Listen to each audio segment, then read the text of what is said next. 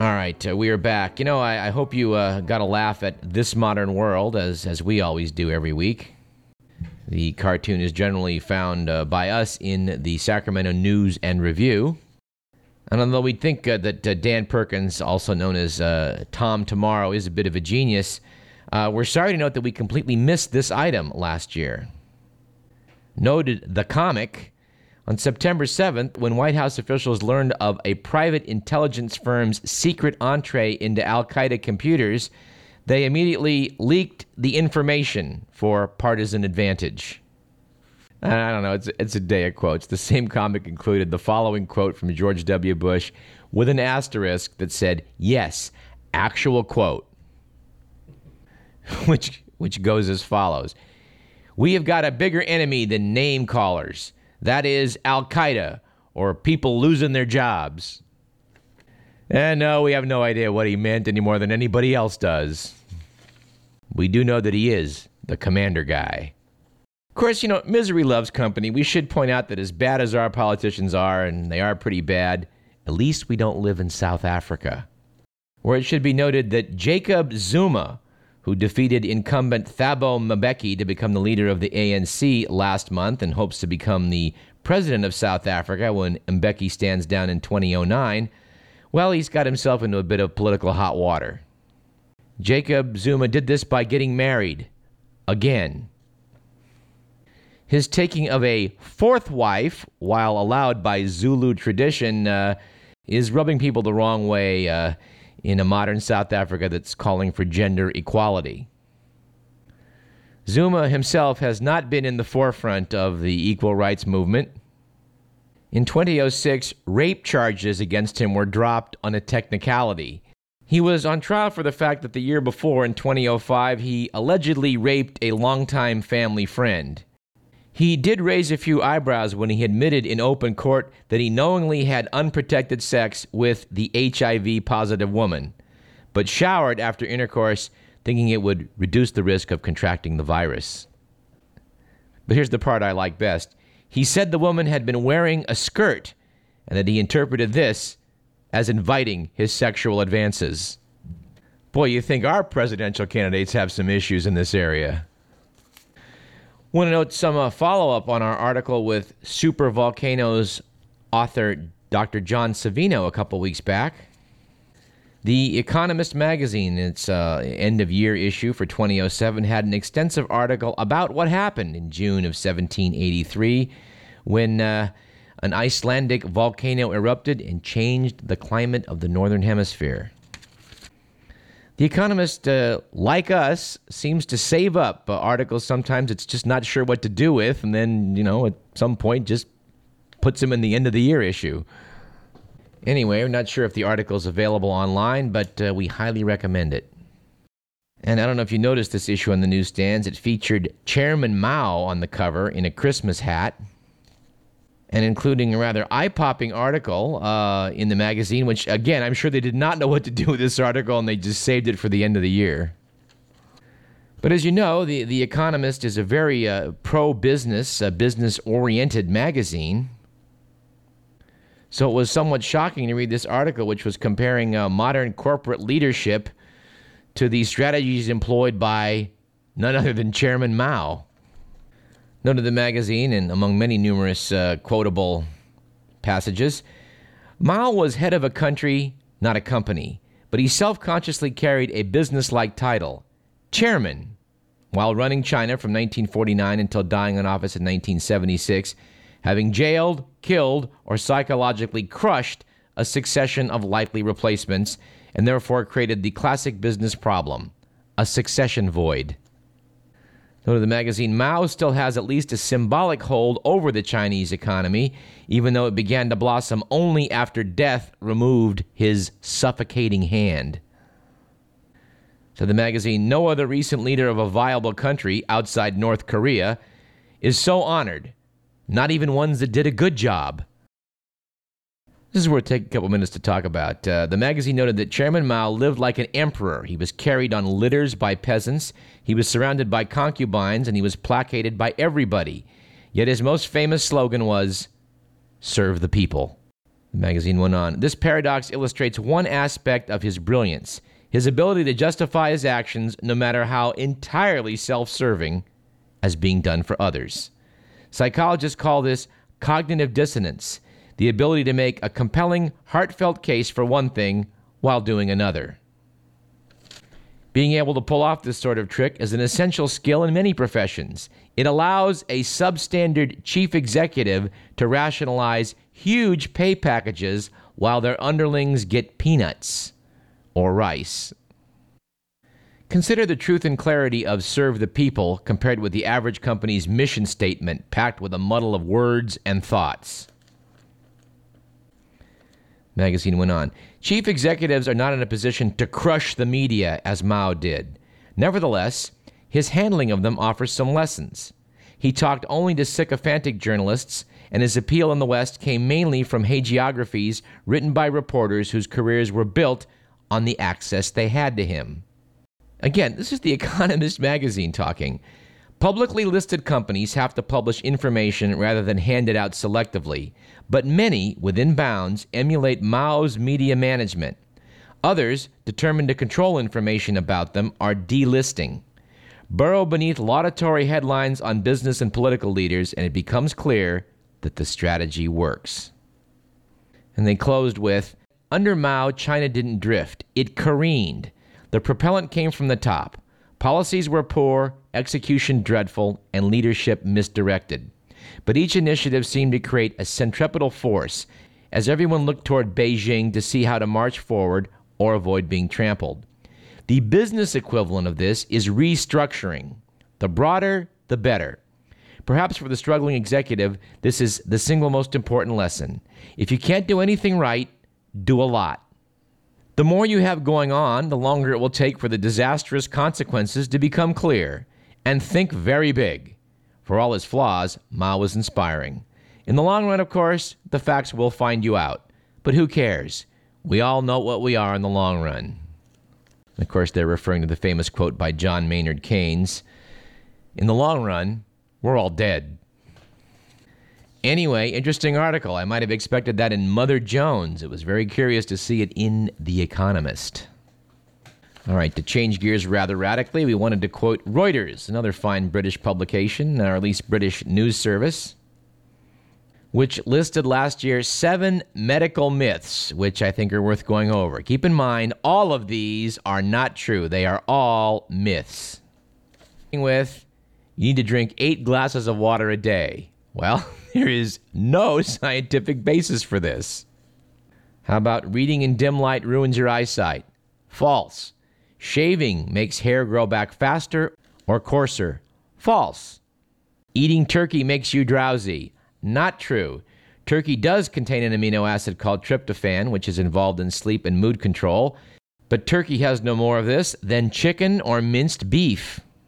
You've heard this one. Hair and fingernails continue to grow after death. Not true. As you dehydrate a bit post-mortem, skin tends to shrink back, giving the effect that these things are longer. Here's one you may see in your next hospital. Mobile phones are dangerous in hospitals. The article noted that despite widespread concerns, studies have found minimal interference with medical equipment via phones. And finally, I love this one. We only use 10% of our brains. Now, it's tempting to believe this after taking a good look at, prominent politicians, but in fact, it's not true.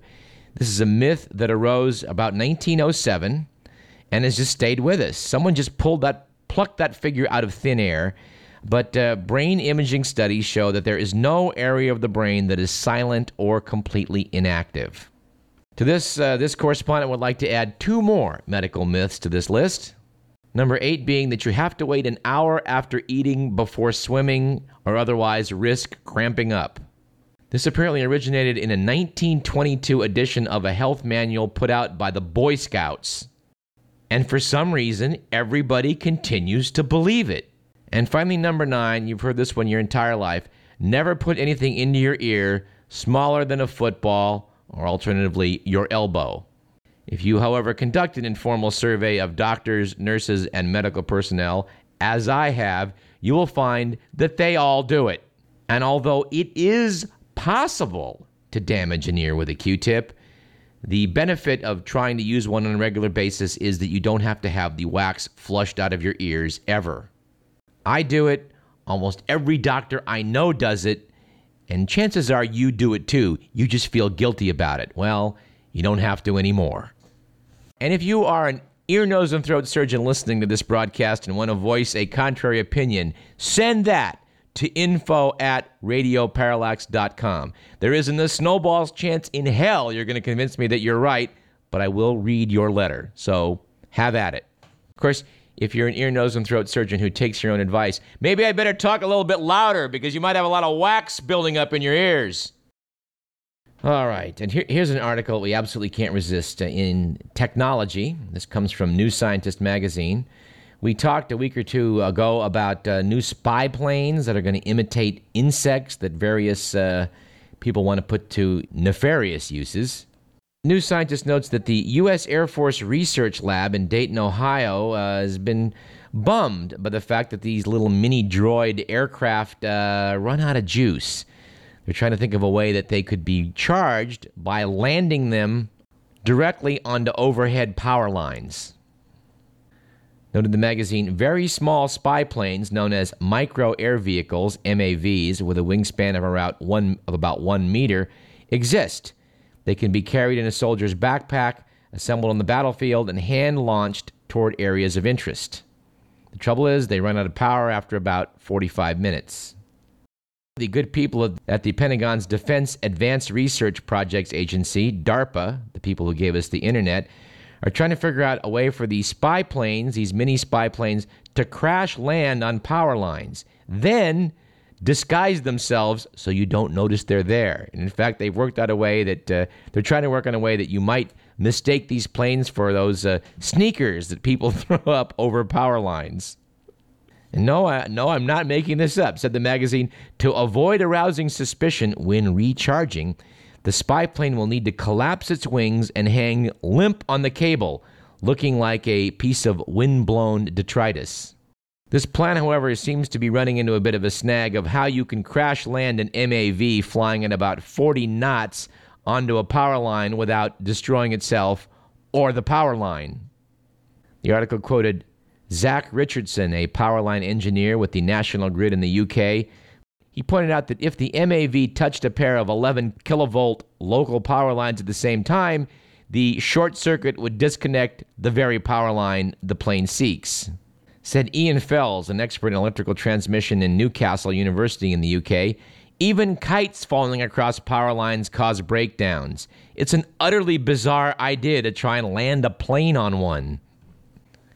But hey, is this a great country or what? All right, and speaking of technology gone awry, let's take up that issue of these new ticketing devices, these replacements for parking meters, which have been installed locally. Helping us discuss this issue is Ginger Rutland, associate editor at the Sacramento Bee, who does regular commentaries for Capital Public Radio. Welcome to Radio Parallax, Ginger. Thank you very much. I was quite tickled by your editorial page sounding off on the meter mystery at Amtrak some time back. Yes, I missed a train. I missed a train because I couldn't figure out the parking system. Now, I got to tell you, the parking system is better than it was when it was run by a private entity. I'm glad the city has taken it over. But they have installed these parking meters that are impossible to understand, especially if you're a first-time user. And I was a first-time user, and I was totally confused. Well, I want to verify that about 2 weeks after you wrote that, I was at Amtrak, and I, too, became confused as a first-time user. It's not very user-friendly at all. No, it's not. It's counterintuitive. And the reason it's counterintuitive is because unlike every place else in the world, you pay when you enter the parking lot. That is, you get out of your car, you go to the pay machine, you estimate how long you're going to be staying, and you pay right then. And nobody sort of quite gets that, right? I mean, it's just not. And I've watched little old ladies, particularly, and little old gentlemen, and sometimes young ladies and young gentlemen, who are just flummoxed by the machine. Yeah, I don't know whether you have any insight of this. I mean, they've planted similar meters all over the downtown, and you have to go put your money in and then walk back to your car with a sticker without instructions as to what to do with it. Yeah, that was another rant of mine a couple of weeks ago. And that had to do with these new meters, park and pay meter systems, where you go to the parking station, which is usually in the middle of the block, and you plug in your money or your quarters or your dimes. And that actually is, I get that, right? I'm very happy that I can use my credit card and I don't have to have a quarter all the or time. a pocket full of quarters. Yeah, or a pocket full of quarters. So that's a good thing. But then you get this little piece of paper, and it says, affix it to your car. But there are different instructions on different stickers. Like on the machine itself, it says, put it on the street side window. And then on the ticket, it says, place it on the windshield, which for me is the thing I'm looking through. Yeah. One said windscreen, and that's apparently a European term or a British term, sure, which I wasn't familiar with, but that's how they say windshield back there in merry old England. Right. But at any rate, and so apparently they got their ticket stock from a British company, and it still said windscreen. So anyway, they're having trouble telling us where we're supposed to put the sticker that tells the meter maid that we've paid. Personally, I like to tell them where to put the sticker, because when I used one downtown and they came by and gave me a ticket, without an hour having elapsed, I didn't know what to do. And what can you do? Well, I think you could just call the parking control officials. I mean, and you plead your case.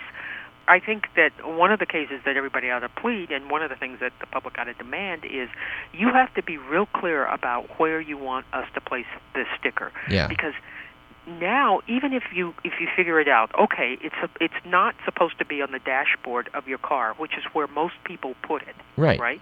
You're supposed to take the little sticky and stick it onto the street side. What is the street side if you've parked in an angled parking lot? Is it the back? God. Yeah, is it the back of the car? Is it the front of the car? Is it the side of the car? What is street side when you're in angled parking? It's confusing. And I understand what the city's, is trying to do its best, and it's really working hard. And I actually appreciate things are better at Amtrak than they were when the private company was there. It's still more complicated, way more complicated than it ought to be. Yeah, well, Ginger, I remain baffled by what the city is trying to do, because they, the Bee has covered many articles about the attempts to rejuvenate downtown.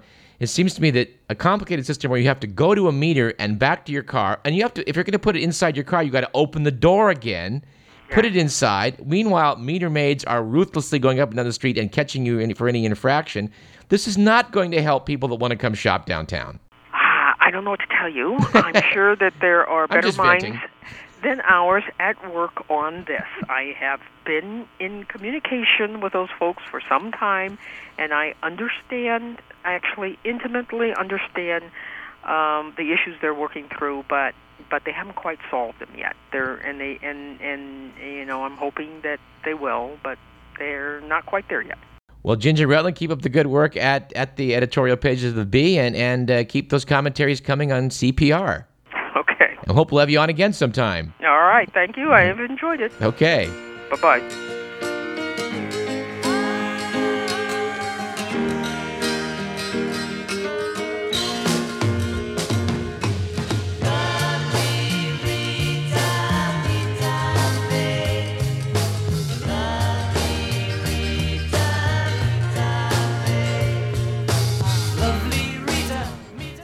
Anyway, this is Radio Parallax. I'm Douglas Everett. We've got plenty more. Stay tuned.